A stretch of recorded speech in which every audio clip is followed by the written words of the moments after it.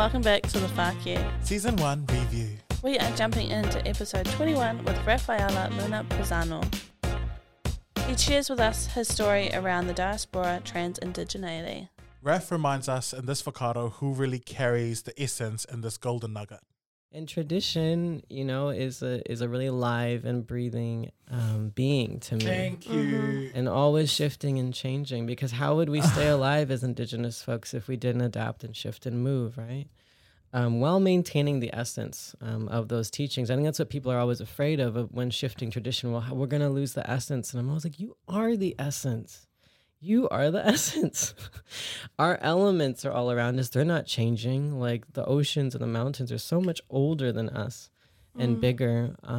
They are the essence, you know, as long as you can stay with them, you know. So what if I'm not wearing a skirt right now? It's going to be okay. And also we learn, right? Okay, so maybe doing it that way didn't work out. Change it again. Like you can keep adjusting it. It's not, you know, once you shift it doesn't mean you can't shift it again. That, you know, change is scary because again, the unknown is on the other side. Raf then gives us another lens to traditions as we navigate various complexities in expressing tradition in this year.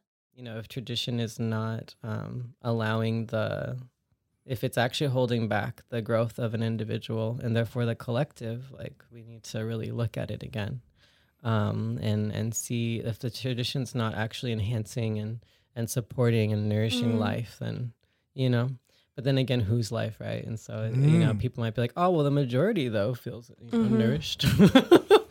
And it's like, you can't leave anybody behind. That's not how we work, not as Native folks. Because even if you try, you're going to feel us because, you know, we're all connected here and you'll feel us. Raf then invites us to reflect on how we are all trans in this liminal space. Check out this final piece. In the context of a colonial space now, having to assert ourselves as trans folks in Indigenous space just to keep rehabbing everyone else, you know? It's like transness is part of our practice. That fluid movement in space is part of our practice. You already know that. Why is it so scary, though, when my body's doing it day in, day out in this way, you know? What does this bring up for you, Malu? So there's so much that, like, because to me, I feel like this heals a lot of my my confusion around how to be in my full power and in my fullness in every space that I walk into. So for me, this is such a relevant conversation. And I feel like this will always be a relevant conversation, especially dealing with travel. And I guess to me, when it comes to traversing the oceans and the lands of Mother Earth, I'm always wondering, like, how does one keep po to themselves? And it doesn't matter where you are, but you know, you're always understanding that you carry that. Like, and I guess to me, I don't want to mansplain what Raf has already put, because Raf's like potions were so potent. I think it's such a healing space that he's able to articulate that in such a fashion that's like actually like, you know, that he's been putting some thought onto that, and that's a normal conversation for him now. Yeah. Where I'm keeping up and I'm like, oh, okay, I've always known that. I just needed somebody to remind me, or I needed someone to invite me into that conversation of being like, yeah, that innateness is true.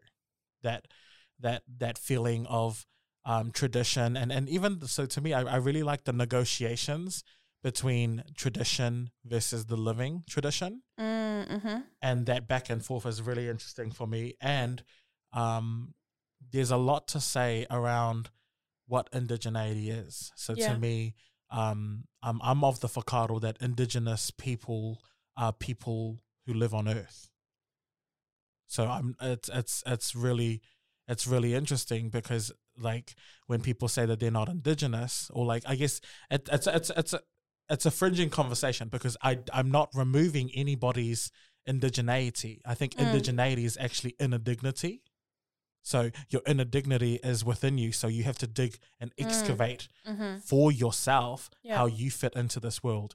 And that's why for me, in my whakaaro, I feel like a lot of people who say that they're not Indigenous, they have the longest journey back home. And that's why for me, I've got a lot of grace and love for people who say that they're not Indigenous, because I'm like, if you live on Earth, you are Indigenous to Earth somewhere. Yeah. And it's like, to me, the conversation is popularized as Indigenous people are people of color and all of these things. And I'm like, no. You've just forgotten that 20, 25 generations ago, 50 generations ago, that you were Indigenous. You were Indigenous once upon a time. And now that you've gained so much privilege over a lifetime, and you've forgotten that you're Indigenous, and now that you've forgotten you're Indigenous, you're perpetuating your forgotten ways. Wow. So to me, I'm in that frame of space of being like, I have a lot of grace for people who don't claim their indigeneity, and at the same time, it's not their fault because education systems are built that way. Education's like, and so that's why for me, the complexity is deeply woven. So to me, this is not a conversation between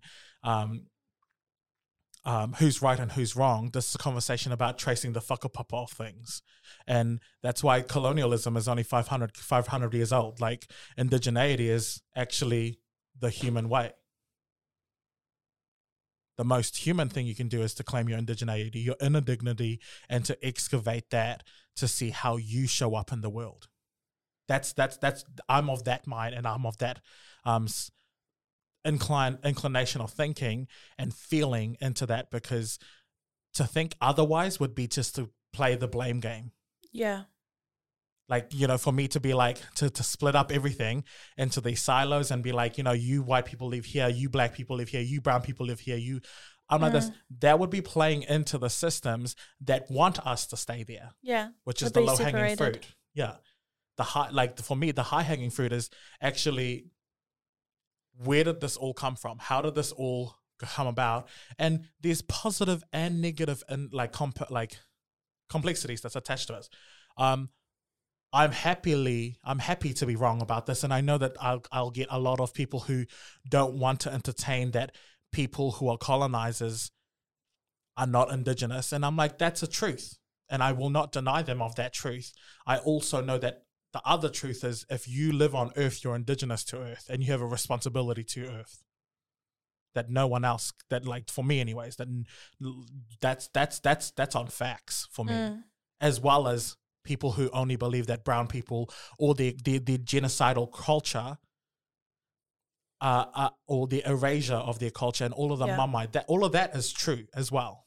And indigeneity is not a brown thing. It's not a color thing. It's a human thing, from my understanding of what indigeneity is. But yeah, so that's a little bit about me. What are what's coming up for you in terms of either Raf's conversation or my conversation? I have never thought about that, about indigeneity like that before.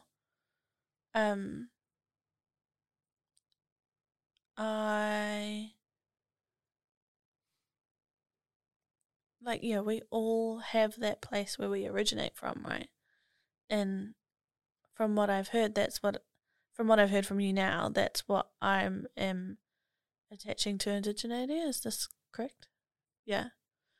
And yeah, I do think that I have a long journey back home to find where my people come from. Because, and just being totally honest, I don't really know my whakapapa. And that is, I wouldn't want to say it's a privilege, but it also, I haven't been questioned about it, and I think it is because I'm white. Yeah.